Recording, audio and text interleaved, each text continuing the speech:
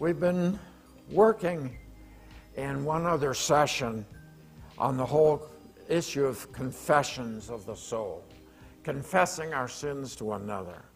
The first part had to do with personal sins and how we need to address those sins after repentance, by confession, in small groups, primarily house groups, Bible studies, and so on. You should be able to find it in the archives. It's Confession of the Soul, Part 1.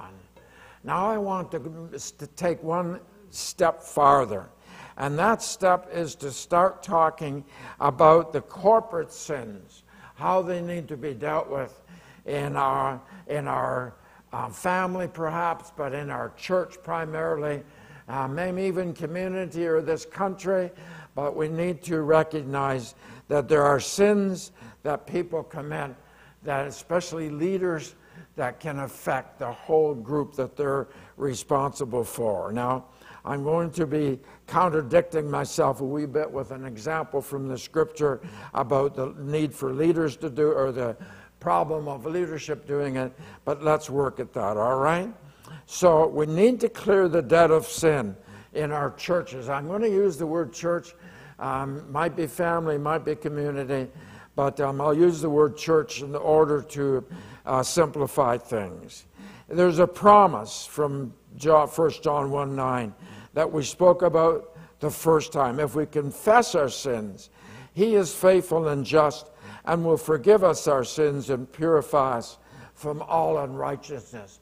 The logical thing I look at there is that when we confess our sins in a church environment, whether it be in a board meeting or a members meeting, I wouldn't necessarily recommend it when you have an open meeting for other people to be there that aren't members. But in a members meeting, that if we confess our sins, that you will be just and you'll forgive the church, the people in the church, of their sins, and purify us. Purify that church from all unrighteousness. The thing with sin that we need to realize, it doesn't mature and go away. It doesn't have an expiry date on it. When there's sins committed in the church, they stay in that church until somebody does something about it. And it's important that you hear what I'm saying. I'm going to give you scriptures to prove that in a few minutes. There's a difference between repentance and confession, as we covered in the first part. I'm going to touch on it briefly, but I want you to go back to part number 1 and hear a more explanation of it. Repentance is when I'm sorry for the fact that I've sinned against God and hurt Him. Confession is an admission that I have sinned before the Lord and before people. 1 Peter 5, he tells us, as he does in James 4, that God is opposed to the proud, but He gives grace to the humble. And so we need to humble ourselves. I like to put it this way. Pride is when I close myself up against anybody seeing what I'm really like. I don't want you to see the sin in my life. I want you to hear my mouth or my actions saying, oh, I read the Bible a lot, I pray a lot, I preach good, I teach good, I sing good song. I want you to see me as some kind of a holy, godly man. But inside, I'm, as Jesus said, you're a bunch of whitewashed tombs or dead bones. And you see, humility, on the other hand, does the opposite.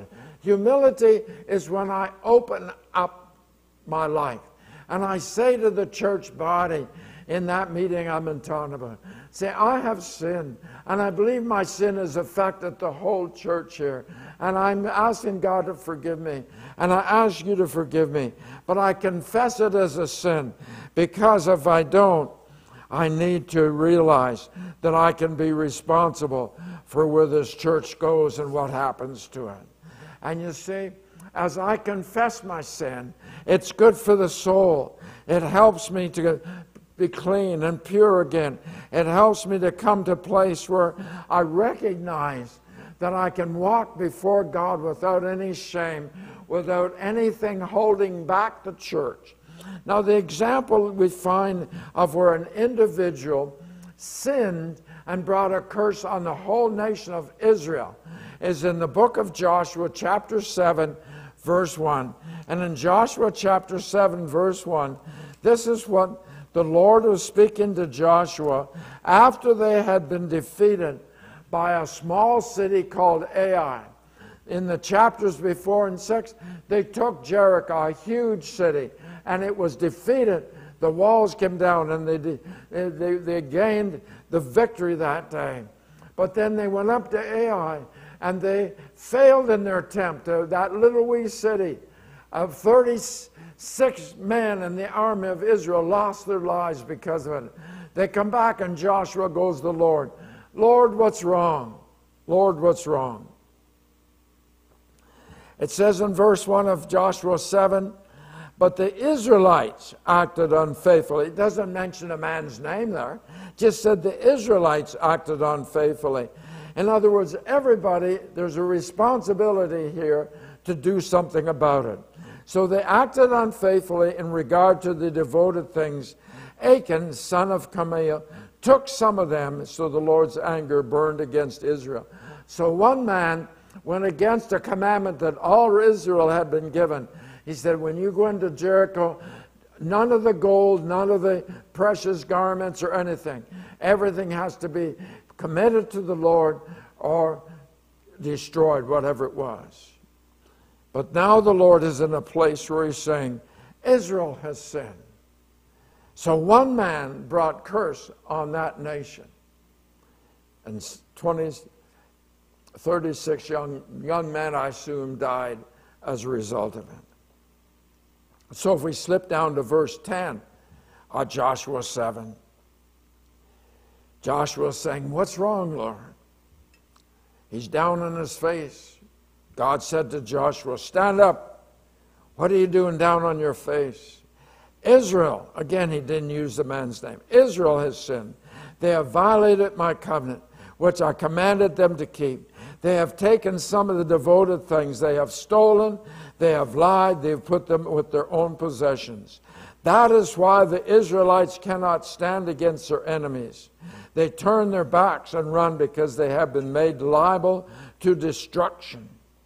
I will not be with you anymore unless you destroy whatever among you is devoted to destruction. Let me paraphrase verse 12. Because of disobedience of maybe one person, this is why the church that you attend cannot stand up against their enemies, against the attacks of Satan in the demonic realm. Because they have turned their backs and they've run away. And because of that, I have made them liable to destruction. Churches are being destroyed because sin does not disappear. It does not go away, as I said. It says, I will not be with you anymore unless you deal with the sin that has caused you to be a victim to the enemy. And see, we need to realize that God said in 1 Corinthians 10, both verse 6 and 11, and then he says so in Romans 15. He told Paul 3 times to say this. He's simply saying, I want the Christian of the New Testament to learn from the experiences of the Israeli. Their history is there for our benefit. And as I look at what happened to Achan and the children of Israel, I say, I need to learn from that. Maybe my church is bogged down. Maybe it's not going anywhere, and there's distractions, there's grumblings, and they're unhappy with the pastor, unhappy with the board. Maybe it's because there's sin that's never been dealt with, that somebody has to deal with it. And you see, the Lord said,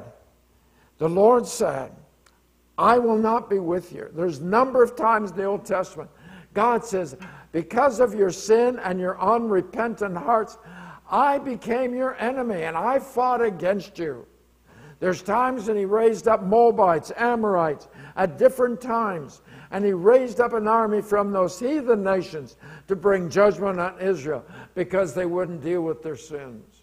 And I believe much of the church today, I'm talking about the evangelical, Pentecostal, charismatic, doesn't matter. I believe there's adversaries against many of them because there's sins in the past that instead of being dealt with have been hidden. Let me explain to you. Our ministry is 42 years old as of last year, started in 73. When people have come to us for counseling, one of the main reasons when people are saying, I'm really unhappy with my church, one of the main reasons they're unhappy, not the only reason, but one of the main reasons is because they know that there's sin in the church. They know the leadership knows about it, but the leadership hides it and buries it instead of dealing with it. We've had countless people said, what am I supposed to do? Well, I don't know how to answer that. You go to the pastor, and all you do is cause him to get upset with you, perhaps. Who knows? But it's important that you realize that sin has to be dealt with. Leaders, pastors, listen to me. Sin has to be dealt with. God does not condone sin. He didn't in Israel, and He won't in your church. Now, Numbers 20, verse 12, it says, the Lord said to Moses and Aaron, because you have not believed me, to treat me as holy in the sight of the sons of Israel, therefore you shall not bring this assembly into the land which I've given them. Now, let me explain. You see, Moses was supposed to take his rod and speak to the rock to get water. Now, before, the other time, God said, take your rod and hit it. But this time He says, take your rod, but speak to it. But you see, Moses said, oh, no, I know how to do this. It worked the last time. So he hit the rock. And God said, you didn't treat me as holy by not doing what I told you to do in the sight of all Israel.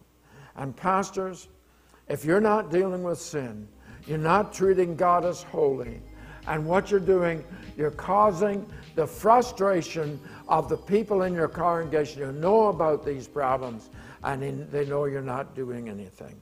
But I understand what's going on in our culture. I understand the fear of lawsuits if you challenge someone. But there's ways that you can deal with things. One man, a lawyer, told me something like this.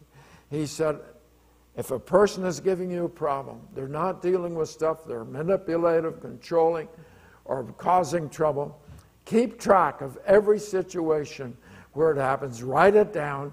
Write down the names of the people that were witnesses involved with it.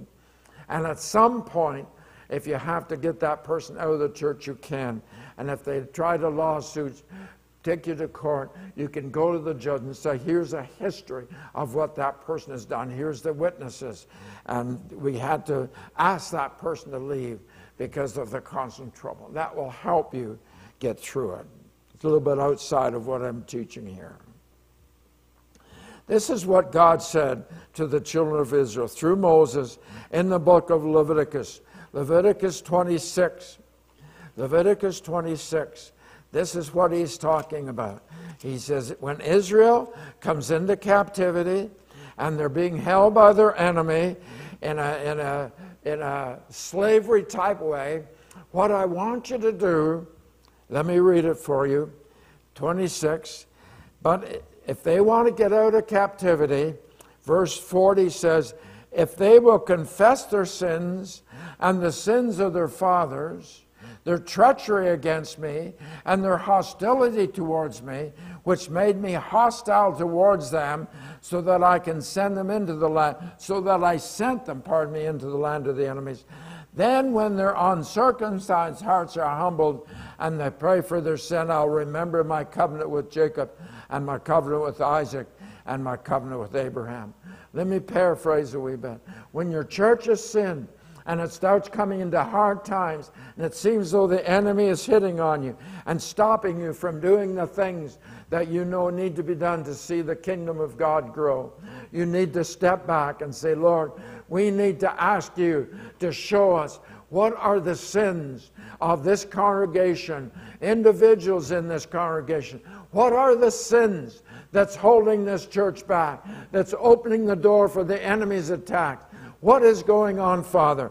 And allow the Lord to start speaking to you as a congregation. Allow the Lord to start speaking to you as a board, as the leadership, to show you what those sins are. Because if you do not deal with them, how can God bring you back out of what we would see as captivity? You see, trouble in the church, disgruntled people, miserable people, people leaving. That's like being held captive by the enemy. You need to recognize that God has a remedy. It's called repentance. Repentance and confession of sin, dealing with that sin. Now, if you want to know what does Jesus say about all this, there's two passages of Scripture that I could go to. I'm going to just go to the one. The first one is Matthew 23, starting at verse 33. You can read that on your own. I'm going to read from Luke 11, 47 to 51. Woe to you, because you build tombs for your prophets, and it was your forefathers who killed them. So you testify that you approve of what your forefathers did. They killed the prophets, and you built the tombs. Because of this, God in his wisdom said, I will send them prophets and apostles, some of whom they will kill, and others they will persecute. Therefore, this generation will be held responsible for the blood of all the prophets that has been shed since the beginning of the world, from the blood of Abel to the blood of Zachariah, who was killed between the altar and the sanctuary. Yes, I tell you, this generation will be held responsible for it all.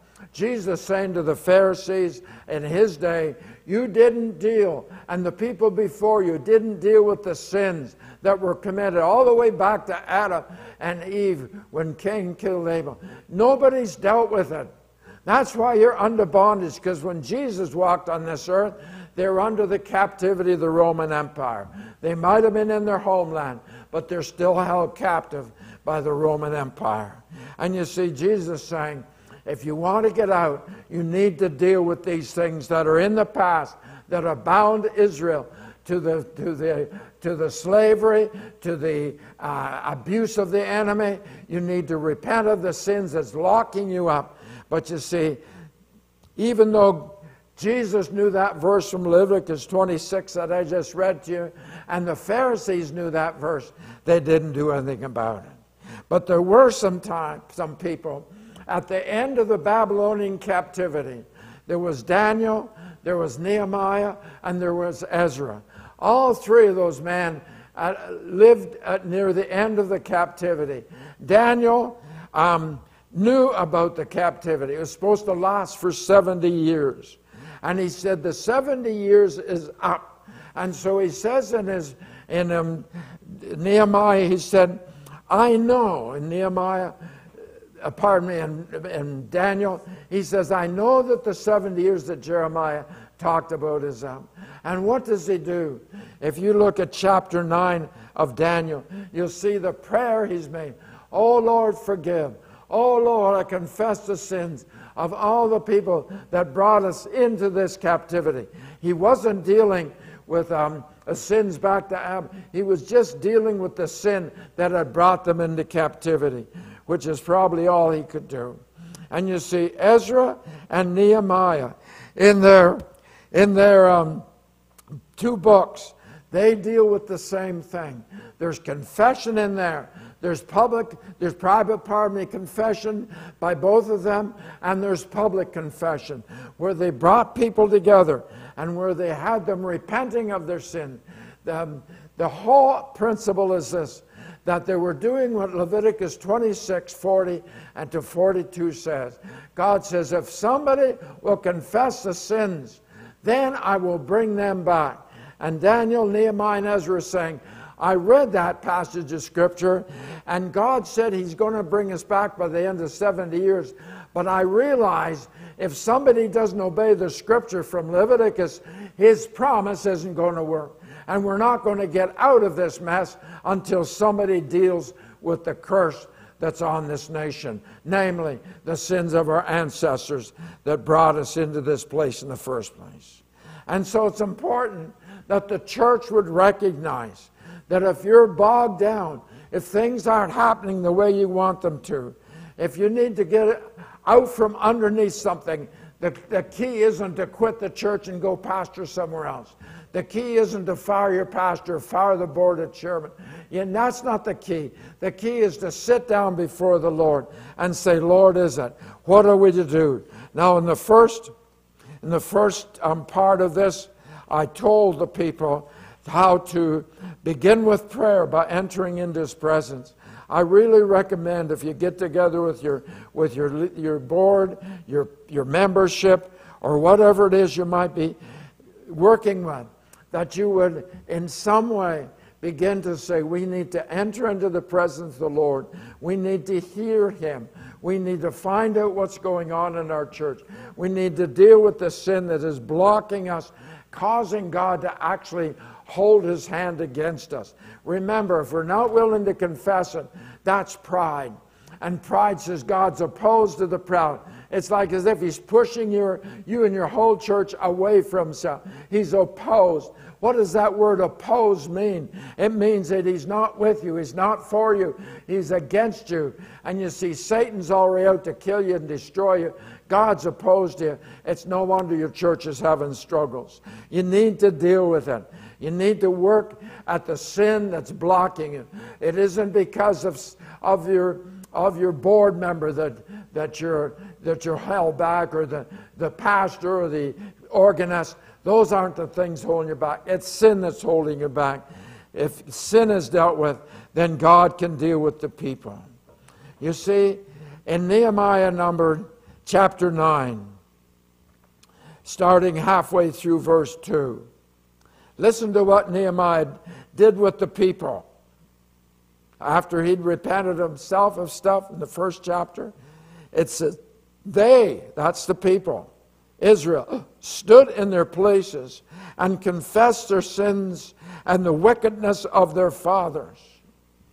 They confessed theirs, which was part number 1 of this teaching. They confessed the sins of their forefathers, which is the second part. They did both. They stood where they were and read from the book of the law of the Lord, their God, for a quarter of the day. In other words, the word of God was given to them to build up their faith. They spent another quarter of the day in confession and in worshiping the Lord their God. I have to ask myself, if this large group of people were confessing their sins, how did it physically happen? I don't know of any other way except with a large group like that to say, there's about 20 people over here. You work as a group. And then there's another 25 here. You work as a group. You understand? Break them to group. And then say, now listen to God. Listen to God. Ask the Lord to bind up your own thoughts and feelings, as it says in 2 Corinthians 10:5. Lord, I bind up my thoughts. I don't want to hear my thoughts and feelings. I want to hear from you. Lord, talk to us. Tell us what it is we have to confess. Please, my Lord, allow the Holy Spirit to start ministering to you. Because if the Holy Spirit starts to speak to you, He wants to deal with this stuff probably more than you do. And so it's important that you give Him the chance to do that. Keep listening. Keep confessing until you don't hear anymore. Allow the Holy Spirit the work that He's sent to do. Psalm 139. This is your cry. Please make this your cry. Search me, O Lord, and know my heart. Test me and know my anxious thoughts, and see if there's any offensive way in me, and lead me in the way of everlasting. You can take that. You can make it into church. Lord, search this church, O Lord, and know our hearts. Test us, Lord, and know where we're anxious, all the thoughts we have that are offensive. Oh, Lord, lead this church in the way of righteousness. Father, I'm asking that everyone that's listening to this, that has anything to do with the church body, even if it's just a house group or a Bible study, Lord, I'm asking you that they would be able to use this teaching to clear out some of the garbage of sin, to get it done with, to get the blood of Jesus working in their midst, to allow the Holy Spirit to do what He's been sent to do. Listen to me, Father. Impress on them the hatred that you have for sin, but impress on them the love you have for them. Let them see it, Lord God. let them know it in the name of Jesus. Let your Holy Spirit be present in every way. In the name of Jesus, we do thank you, and we give you the praise and the glory. Amen, Lord.